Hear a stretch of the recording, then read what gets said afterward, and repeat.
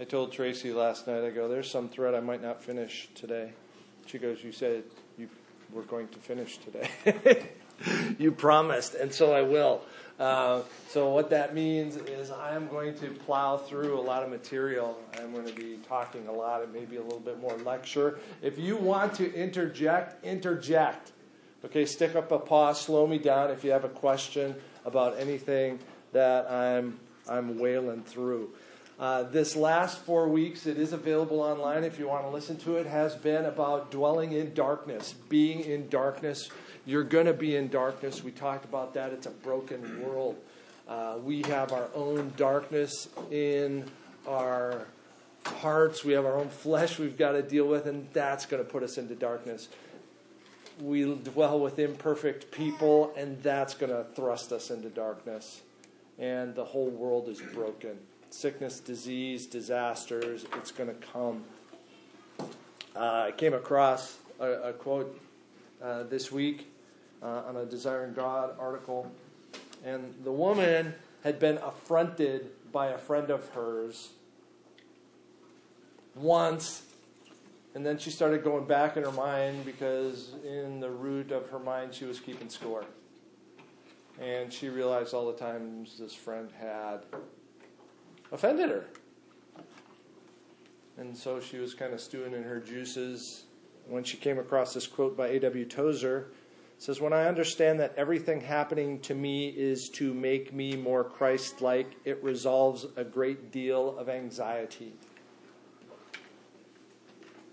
She went on then to write, "Everything that is happening to me is to make me more Christ-like. Nothing is excluded. Joy and pain, peace and turmoil, fullness and emptiness, suffering and ease, people who love and care for me and people who hurt or ignore me." And that's the whole purpose for us of this study as those who are walking with Christ, to help us to get our arms around that and to cling to that truth when that storm hammers us. Last week we started talking about feelings. What am I feeling when I am in those dark places? What a blessing that God didn't merely make us like a thermostat. You hit 64 degrees and the heater comes on. You hit 78 degrees and the air conditioner comes on. We're not ones and zeros. If A, then B. We're not that way. God has made us like Him, where we are emotional creatures. And when our emotions are rightly ordered, they are good. When we rejoice and delight in good things, that's good. When we are distressed and beset and perhaps even angry over the bad things, that's good. But we are fallen and broken people, and that gets gooned up all the time.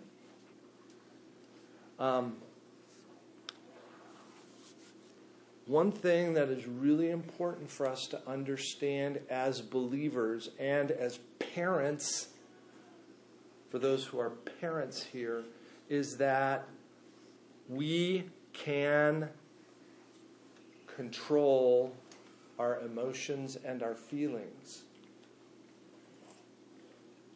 We can rightly train and order as believers our feelings. We are told to put away wrath. If I am commanded to put away wrath, that implies what? That you can. You are commanded to rejoice. When? Always. In all circumstances. Which implies what? That you can. Okay? So a lot of people think, oh, I can't. My feelings are what they are. I can't change my feelings.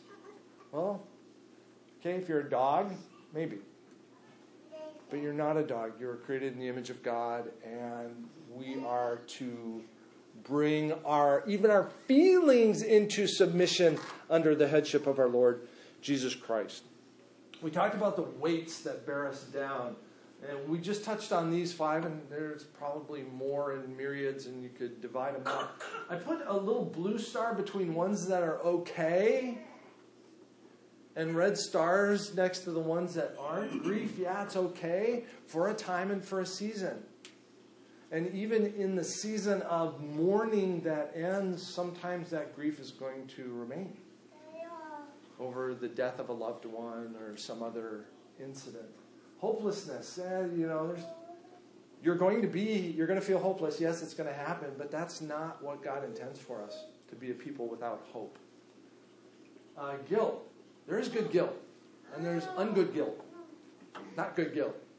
Guilt that is intended by the wicked one to destroy you and leave you crippled. And there's good guilt that is intended to turn you toward righteousness. Anger. That's a fine line. Don't tread on this one. Don't talk about this one. No, but there is a righteous anger. There is an appropriate anger. But as Sarah pointed out, the verse, the anger of men really does not bring about the righteousness of God. you can be angry for a righteous reason and it not manifest itself well. Yeah. Typically, if we act in our anger, we mess things up really badly. And so that's almost our own personal anger. That should be like a red light on our dashboard. Ooh, something's amiss. You probably don't want to interact with people right now. Maybe. Covetousness. It's never good and appropriate to desire what somebody else has. It's not appropriate for you to desire what God does not have for you at this time. Does that mean somebody shouldn't save for a house? Shouldn't look forward and plan for a house? No, that's not covetous. That's wisdom. Okay? Planning for things in the future, but, I got my little Nissan. Oh, I'd really like a Lamborghini. Okay. Downshift. That's not even in my wheelhouse there.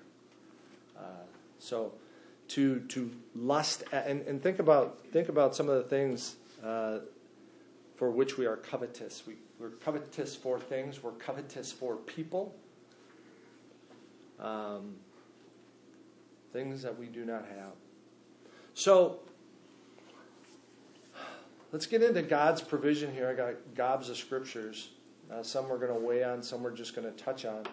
I'm going to start in the middle here. Katie, I'm going to start with you. Ephesians, you get the first verse, Ephesians 3:15. Katrina will go that way.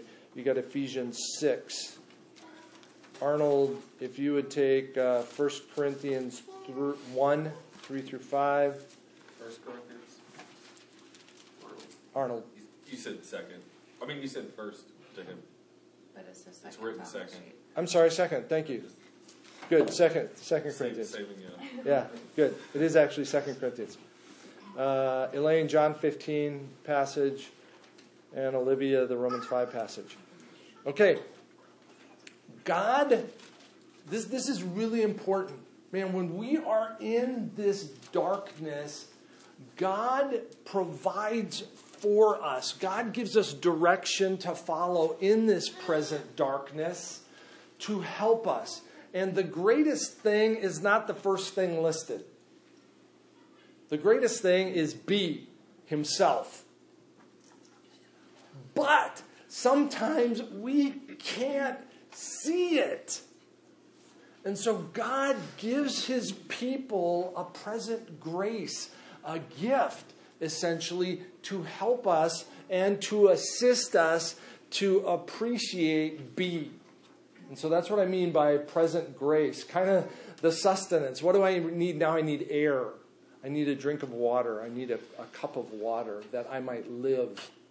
And so God provides these cups of water. The first present grace is found in Ephesians chapter 3, verses 15 to 21. And this is really one of those passages that, man, it's a life preserver. A great life preserver. Would you read that, please, Katie? From whom every family in heaven and earth is named, that according to the riches of his glory he may grant you to be strengthened with power through his Spirit in your inner being, so that Christ may dwell in your hearts through faith, that you, being rooted and grounded in love, may have strength to comprehend with all the saints what is the breadth and length and height and depth, and to know the love of Christ that surpasses knowledge, that you may be filled with all the fullness of God. Now to him who is able to do far more abundantly than all that we ask or think, according to the power at work within us, to him be the glory in the church and in Christ Jesus throughout all generations, forever and ever. Amen. And this passage shows us that our biggest, best, most wonderful thing is God. It is being united with God, so that Christ may dwell in our hearts through faith, that you may be able to comprehend the love, the height, breadth, length, the extraordinary dimensions of the love of Christ for you. That's Paul's ache for the church. But notice, to get there, God strengthens you.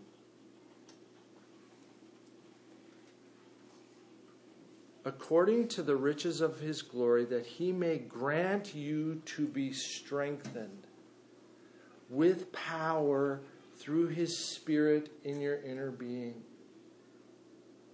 This is Paul's prayer for the church, and therefore it is his prayer for us even today, our prayer for one another, that we would be strengthened with power. Why? That we may then move on, that Christ may be dwelling in our hearts through faith. Because when we are in darkness, I can't do anything. My mind is not on Christ. My fellowship may not be with Christ in that. And Paul's plea and the grace that God provides for us is that we would be strengthened in him, that we might recognize that love that God has for us. And essentially that's what you see in Ephesians 6:10. Did I give that to anybody? Would you read that, please? Finally, be strong in the Lord and in the strength of his might. So Paul tells us, do that. Be strong where? Be strong in the Lord. Don't be strong in you. You're going to fail. Don't be strong. You can't be strong in you. Be strong in the Lord and in the power of his might. So that, again, the implication is that our abiding, we're drawing from God, in our clinging to God, he will give us strength. The second grace, the second present grace besides strength that God provides for us is comfort. 2 Corinthians 1, 3-5. Blessed be the God and Father of our Lord Jesus Christ, the Father of mercies and the God of all comfort, who comforts us in all our affliction, so that we may be able to comfort those who are in any affliction with the comfort with which we ourselves are comforted by God. For as we share abundantly in Christ's suffering, so through Christ we share abundantly in comfort too. Okay, what's the common word? Comfort. I mean, put C's by all of those. Paul's talking about the fact that we are comforted by God, and he goes on in 8-11 just to talk about that's the passage of despairing even of life itself. So Paul is in darkness. Even in darkness, he realizes that God comforts us. He is the God of all comfort.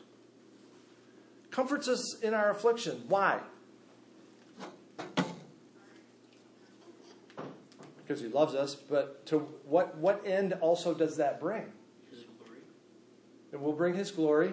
That we can comfort others. That we can comfort others. God comforts us so that we can comfort others. When we are comforting others, who's really comforting others? God. Why? How can you say that? When you When you comfort others, God is really comforting others. Because He works through us. He works through you. Who indwells you? The Holy Spirit.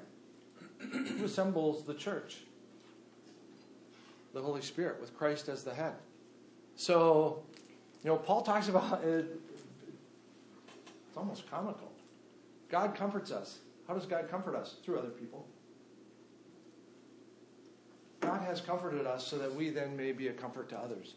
What a great grace to have in the midst of our darkness the comfort of the church. Brothers and sisters in the church, one of the things that Jeremy and I pray for when we meet together is that God would give us eyes to see the needs within the body. Not only material needs, but also those who are in darkness. That we might weep with those who weep. So God brings us comfort as a present grace. John 15, 10 through 11. God brings us joy. Go ahead. Sorry. If you keep my commandments, you will abide in my love, just as I have kept my Father's commandments and abide in His love.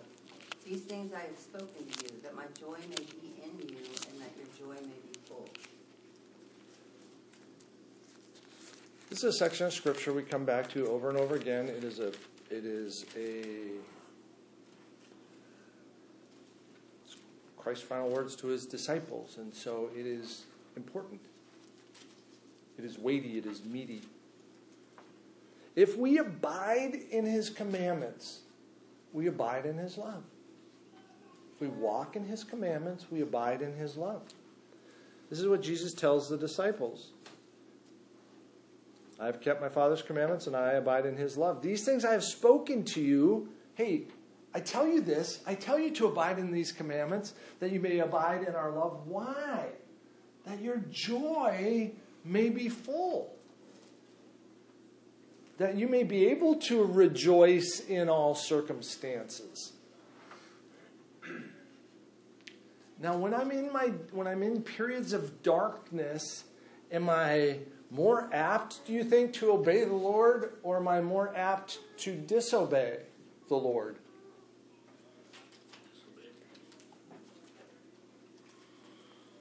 We're weak. I'm distracted. My eyes are off. I'm in my little pity party. I'm in my own stew. I'm in my own goo. And so I am apt to wander. I am apt to find solutions to the ache of my soul in things apart from God. In things that are here, intangible, that I can touch to get a fix now. Oh.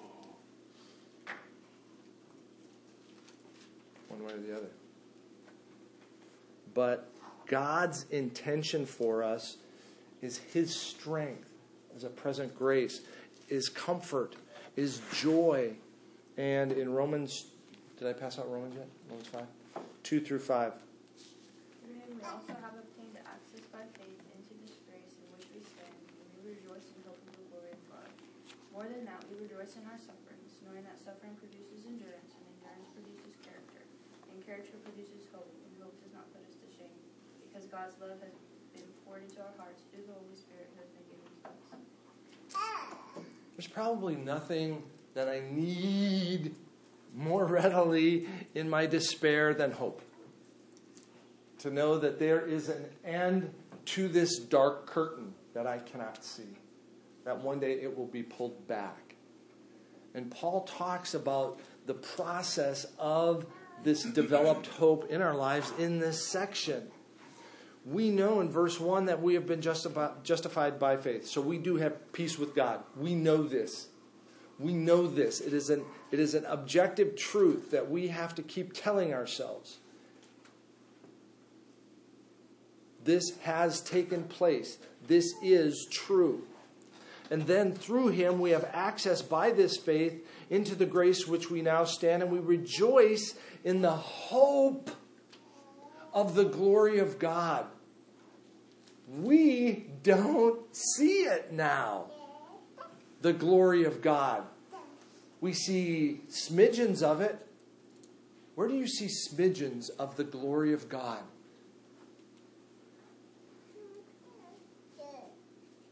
Someone comforts you.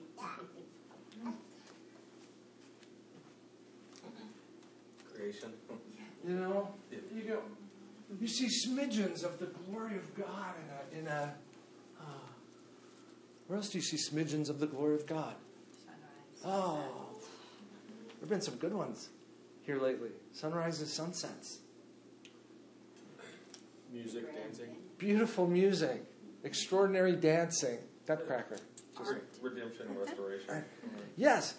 I mean, please have your heart cued, your eyes open, your ears tuned to see things that you go, oh, this is good.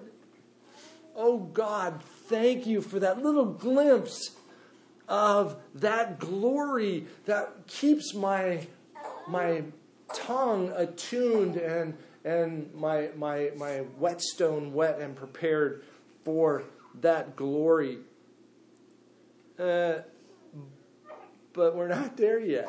And so Paul goes to look at our sufferings. Not only that, we rejoice in our sufferings. And you go, that's where I am right now. That's this dark place. Why? Because I know that as I go back to John chapter 15 and I continue in my obedience, that my suffering will produce endurance. As I continue to follow hard after God, I will grow stronger even though I don't feel like it as I endure. And this endurance, what's that doing? That is shaping your character. You are becoming more Christ-like as you rejoice in the Father, as you have this hope, and as you persevere. And that character growth in you produces more hope. That hope will not disappoint you. It will not put you to shame. It isn't a false hope. It is a guarantee. He says, because God's love has been poured into our hearts through the Holy Spirit. In Ephesians chapter 1, the Holy Spirit is referred to as your seal of eternal life. You have been, the king's signet ring is on your forehead. It is in your heart. It is the Holy Spirit. The Holy Spirit God has given us as a guarantee.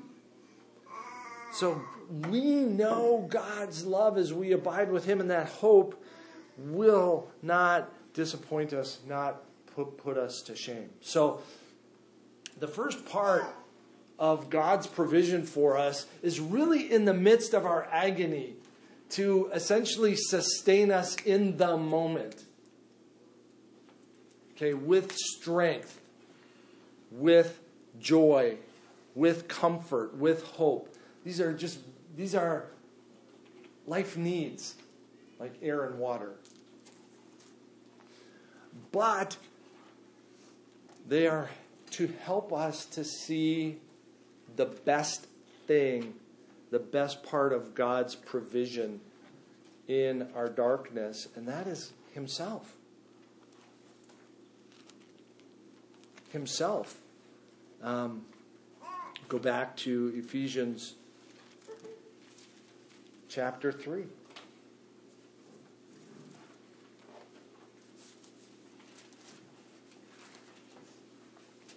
That according to the riches of His glory, verse 16, He may grant you to be strengthened with power through His Spirit in your inner being, so that Christ may dwell in your hearts through faith.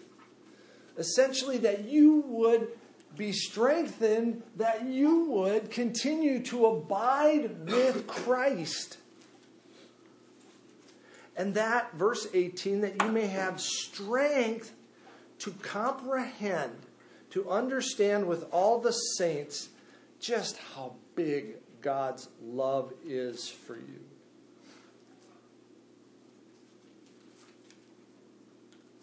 that surpasses all knowledge, that you would be filled with all the fullness of God. This is God's provision for us in this darkness. In John chapter 17, that is the end of that section where Jesus is with his disciples, and all of John 17 is actually Jesus' prayer to the Father.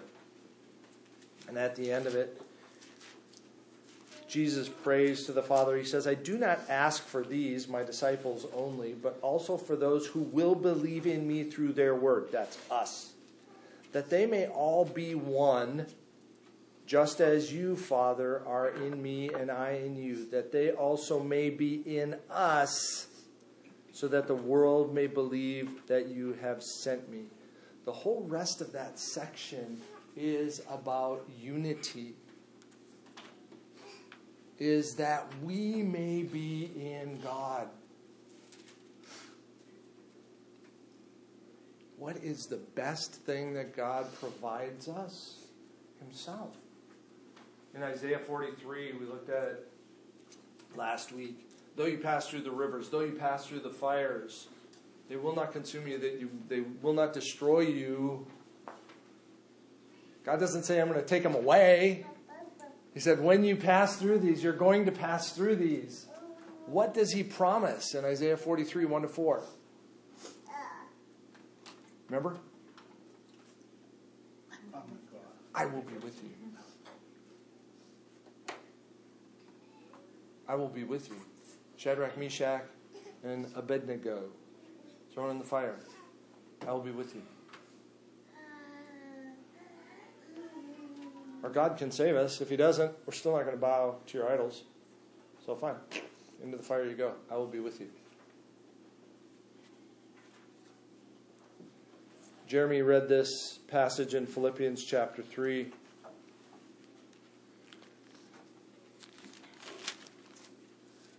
Just last week. We just finished watching the Fellowship or the Lord of the Rings trilogy over a couple of weeks. And the quotes, just some things you go, oh man, that was great, that was beautiful. As you go through Scripture, there are things that are extraordinary. I must cling to this. And this is Paul in Philippians chapter 3 explaining that I had everything going for me. I was the top of the top. Verse 8. Indeed, I count everything now as loss because of the surpassing worth of knowing Jesus Christ my Lord. For his sake I have suffered the loss of all things, and I count them as rubbish. What have I lost? Everything. But that's okay. It was trash. It was garbage. It was worse than refuse. Everything that we have. Paul's mind here is, think of everything that you have. It is rubbish compared with Christ. In order that I may gain Christ and be found in him, not having a righteousness of my own that comes from the law, but which comes through faith in Christ Jesus, the righteousness from God that depends on faith, that I may know him and the power of his resurrection, and may share in his sufferings, becoming like him in death, that by any means possible I may attain the resurrection of the dead. Any means possible. I'll do anything for Christ, to know him, to be closer to him, to have a deeper relationship with him. Christ, all rubbish.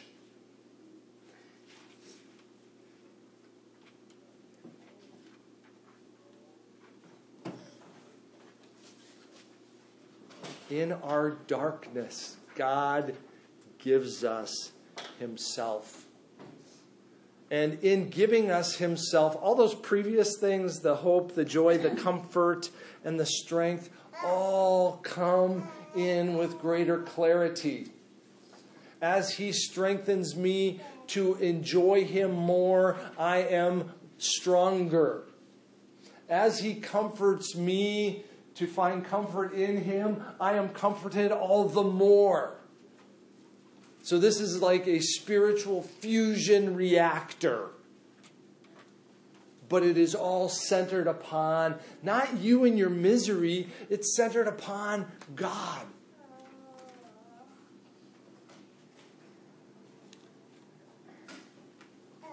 In this, God gives us another thing. He gives us purpose. Genesis chapter 50, verse 20 is Joseph coming out of prison, being elevated to number 2 in the land of Egypt. What does he say in Genesis 50, verse 20, without looking? You can look. Okay, you can look. What does he say in Genesis 50, verse 20 to his brothers when they're thinking, we're going to die? Man meant it for evil, but God meant it for good. Yes. Not only man meant it for evil. You, my brothers, meant this for evil. But God meant this for good. Goes back to the Tozer quote at the beginning. God meant it for good. Do you believe that? Do you believe, anybody who's been to Sunday school, who's been a Christian for a couple of years, knows Romans 8:28, that all things work together for good. Not for your good. All things work together for good for those who love God and are the called according to His purpose. All things work together for good. Does it feel like it? Is that true? Yes. Oftentimes we want to define good in different ways. In the next verse, for those whom He foreknew, He predestined to be conformed into the image of His Son, provides more clarity on the good and the Tozer quote. So. Yeah. It's interesting, later in that chapter, Paul goes on in Romans 8 to say, what is going to keep us from the love of God in Christ Jesus? And he again speaks of all things. God works all things together for good. And then, let me read it. So I don't misquote it. He says, he who did not spare his own son, this was the covetousness verse. He who did not spare his son, but gave him up for us, how will he not also with him graciously give us all things? He's going to, with Christ, give us all things. God works all things together for good. All those things Christ suffered, we are going to suffer as Christ suffered. But nothing, the passage then goes on to say, nothing will separate you from the love of God that is in Christ Jesus our Lord.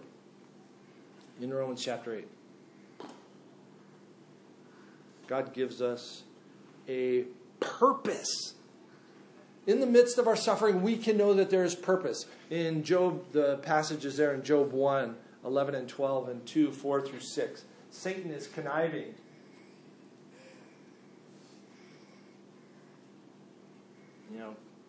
Strike him and he will curse you to your face. God says, go. You may do thus and so with him, only do not take his life. You may have his flesh, only do not take his life. God has purpose. He doesn't tell Satan what the purpose is. He doesn't even tell Job what the purpose is. But God has purpose and a plan. He is not capricious in anything that he does. And so,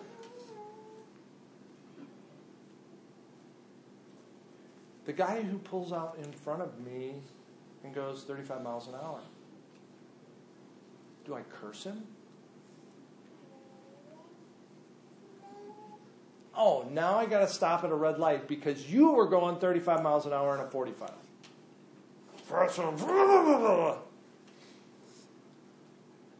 And God didn't ordain that guy? Does God work all things together for good? Does He? Does He really? Do I believe that? Sometimes I wonder. God has a purpose for my suffering. God has a purpose for your life. Corbin, turn to 1 Peter chapter 4, if you would, please. And Tracy, Hebrews 11, please.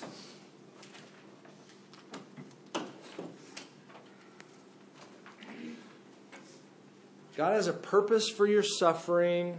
God has a purpose for your life. 1 Peter 4:19. Therefore, those also who suffer according to the will of God shall entrust their souls to a faithful Creator in doing what is right. You are suffering here. Does God have a purpose for your life? Yes. And so if this is true, if God has a purpose for my life, I am going to entrust my life to Him.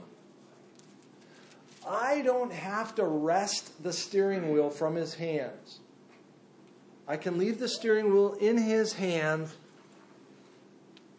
and know that He has purpose, and in so doing, I will continue to do good. Let those who suffer according to God's will. Okay, you didn't bring this on yourself because you were a knucklehead. Because you robbed a bank, okay. You brought that on yourself. Essentially, suffering in accordance with righteousness.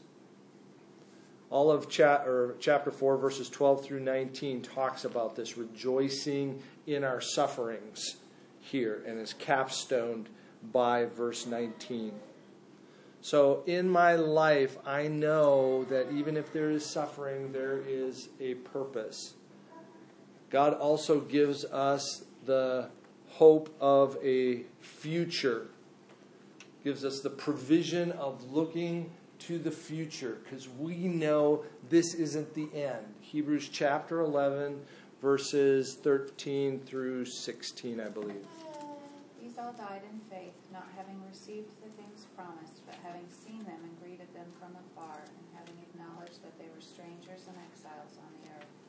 For people who speak thus make it clear that they are seeking a homeland. If they had been thinking of that land from which they had gone out, they would have had opportunity to return. But as it is, they desire a better country, that is, a heavenly one. Therefore God is not ashamed to be called their God, for He has prepared for them a city. He has prepared for them a city. He has prepared for you a place. Jesus told His disciples, I go to prepare a place for you. If it were not so, I would have told you.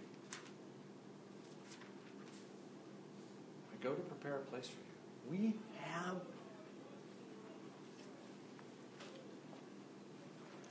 We have a place being prepared for us. I mean, anybody gone on a vacation that you planned for, like a really Gucci vacation, one where you go, oh, this is going to be great. This is going to be so amazing. And the anticipation, somebody just got back from Italy not long ago. So the anticipation, I had a friend who just got back, he was at work this week. He went on a 2-week cruise from San Francisco to Hawaii, through the Hawaiian Islands and back. Tough. Okay? As you're going through work and the grind of work, are you anticipating this? And you go, no, I got to go to Hawaii. On a boat where they feed me all the time and I can just sit and read and do nothing. Or I get to go paragliding in the Alps. Oh. Are you like going, holy cow, 2 more days, baby? Are you excited about this vacation? Yes, of course you were, I hope. Do you have a pulse? But that should be our heart for heaven. This is something I have to cultivate. I have to remember this. I have to fix my eyes on Jesus. I have to set my mind on things above, because if I don't, I'm going to get bogged down under the sun. I am going to be stuck in periods of darkness. Now, I shared with you guys before that it's quite possible that in your darkness, you will never come out of it. You will be in darkness to your death. And none of these things that we have talked about so far is nullified. I can still find comfort in my darkness, still have hope in my darkness, still have joy in my darkness. God will never leave me in my darkness. I still have purpose in this darkness. I still have a future. Oh God, in this concentration camp. I know I can rejoice because I know what my future holds. When I sing praises going to the gas chamber. Paul and Silas in prison. All right. That's God's provision for us in this darkness. So let's kind of make this practical here, because you are going to find yourself in darkness. This is taking all of this together these last 4 weeks. The first thing you really have to do when you are in darkness is admit it. Don't go, oh, everything's great. Liar! You have to admit it. I'm terrible. Life stinks right now. Don't hide it from your brothers and sisters in Christ. Don't try to numb it. Recognize it for what it is, as you would recognize a warning light on your dashboard. Because until you recognize it and admit it, you aren't going to deal with it. I wish this was a cool acronym. This isn't going to be a cool acronym. I tried to think of one. Couldn't. All those years in Air Force. Yeah. If I were any good, this would be a PowerPoint presentation, but it's not either. Once I know I'm here, and the first place you need to turn is to the living God. We are not apt to go there first. What are we apt to do first? Our drug of choice. I said complain. Drug, complain. Complaining might be your drug of choice. Google it. Something else. I mean, all those bad, the improper ways to handle it. We are apt to go there first. And so I cry out to God. God, I don't know. Oh, guard me, protect me, lead me not into temptation. Is it wrong to say, God, get me out of this? Save me. But what if God means this for your good? Is it wrong to pray that, even if God intends this? No is still an answer. Okay. Paul prayed that God would take the thorn from his flesh. Okay. So we got Paul as an example. Jesus. Boom. Okay. Take this cup from me. So there's two biggies right there.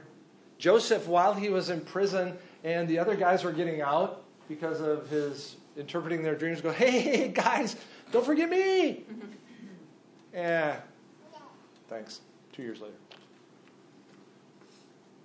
So it's not wrong to plead for God's healing. It's to be assumed that you will beg for that. Understand that relief may not come. And so even in this darkness, as I pray with God, it's a God, give me wisdom, help me understand. If there be any wicked way in me, expose that to me. If I need to deal with sin, God, help me to see, help me to know. Pray, commune with the living God. Feed on what? His word. Feed on His word. Psalm 119 verse 18 says, "Open my eyes that I may behold wondrous things from your law." Open my eyes. Oh God. And don't play Bible roulette. Please don't. You know, go to Luke 15 where pastor's preaching. We're going into Titus next week. Go read through Titus. Just read through your natural course of reading. God has an extraordinary and miraculous way of meeting you in the most peculiar passages where you're at. You know, I never really thought I'd get that comfort from God in that passage, but He did. Great quote from John Piper. Satan devotes 168 hours a week trying to deceive you. Do you think you can maintain a renewed mind with a 10-minute glance at God's book once a day? If that much. So when I read it, meditate on it throughout the day. Call to mind what you read that morning. Call to mind what you read last night or whenever you read it. Call to mind what Jeremy preached on. Call to mind some of these passages that we have brought up as anchors to your soul. Meditate on this. That is how you will feed. Be a cow. Bring it up again. Chew on it.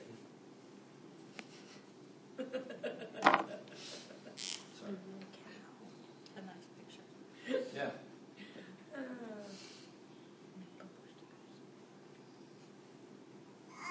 Fellowship. Fellowship. God did not intend you to fly solo. God did not intend for you to fly solo. I am not saying hang out with your friends. Unless your friends are believers. Yeah, you can hang out with your friends. But in your darkness, bring saints around you who can pray for you, who can exhort you, who can encourage you. That is a key aspect of the church in 1 Corinthians chapter 12 where it talks about, when some of you are weak, the rest of the body compensates. We don't just hack off the leg because legs, there's some pain in it today. No, we compensate for it. We put it on crutches. We bind it up. We try to bring healing. And so the body is huge. As we pray for one another, as we look after one another. And then in these things, and I kind of alluded to it in the prayer, I have to have a time when I am in the darkness of examination.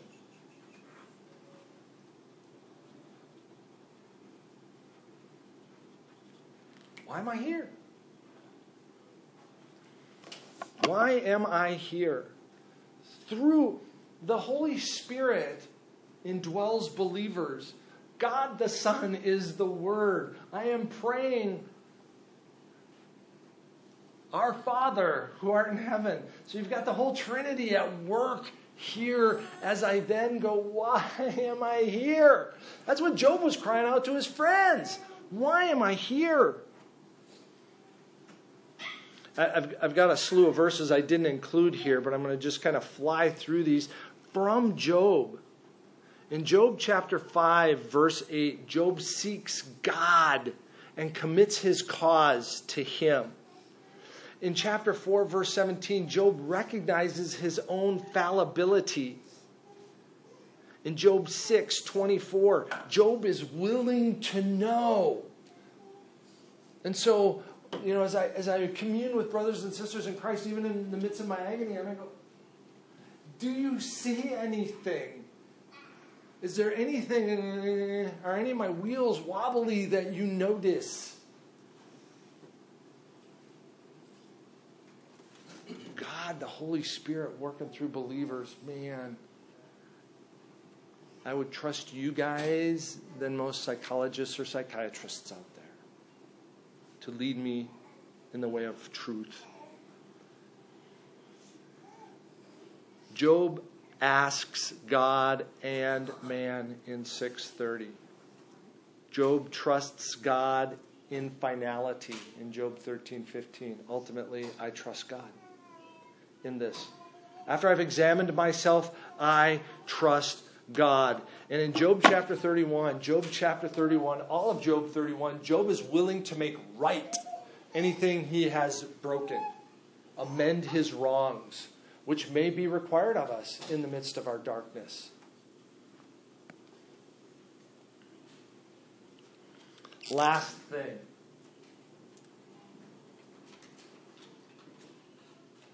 In all of these things, rest. I don't mean take a nap. But as a believer, we can rest in the truth of God's love. We can rest in the mercy of God. We can take his yoke upon us and learn from him, because his burden is easy, his burden is light. His yoke is easy, his burden is light. Come to me, all you who are weary and heavy laden, and you will find rest for your soul. Matthew 11:28. So we're going to find ourselves in darkness. Why? Because we're broken. The world's broken. The world is going to try and point you to some solution away from the living God. God points another way. God doesn't point you out of the darkness, but he abides with you in the darkness and provides a provision for us to potentially see us through to the other side, but at least for glory and his good in the midst of it. All right, 2 minutes left. Questions? Any thoughts, comments as we blew through that?